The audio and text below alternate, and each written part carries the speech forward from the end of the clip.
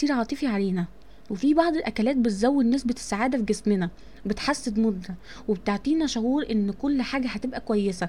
زي مثلا الشوكولاتة اللي هي زي دارك شوكليت، اللي هي شوكولاتة داكنة، المأكولات البحرية زي الأسماك، المكسرات، البذور، الموز، الطماطم، الجوز الهند، القهوة، الافوكادو والتوت والديك الرومي والبيض والجبنة والفاكهة والفشار والبتنجان وورق العنب كمان.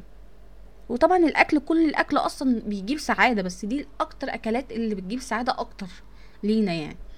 بس كمان لازم نفتكر دايما ان السعادة والمزاج الحلو بيتأثر بعوامل كتير، وطبعا مش الاكل لوحده اللي بيجيبها.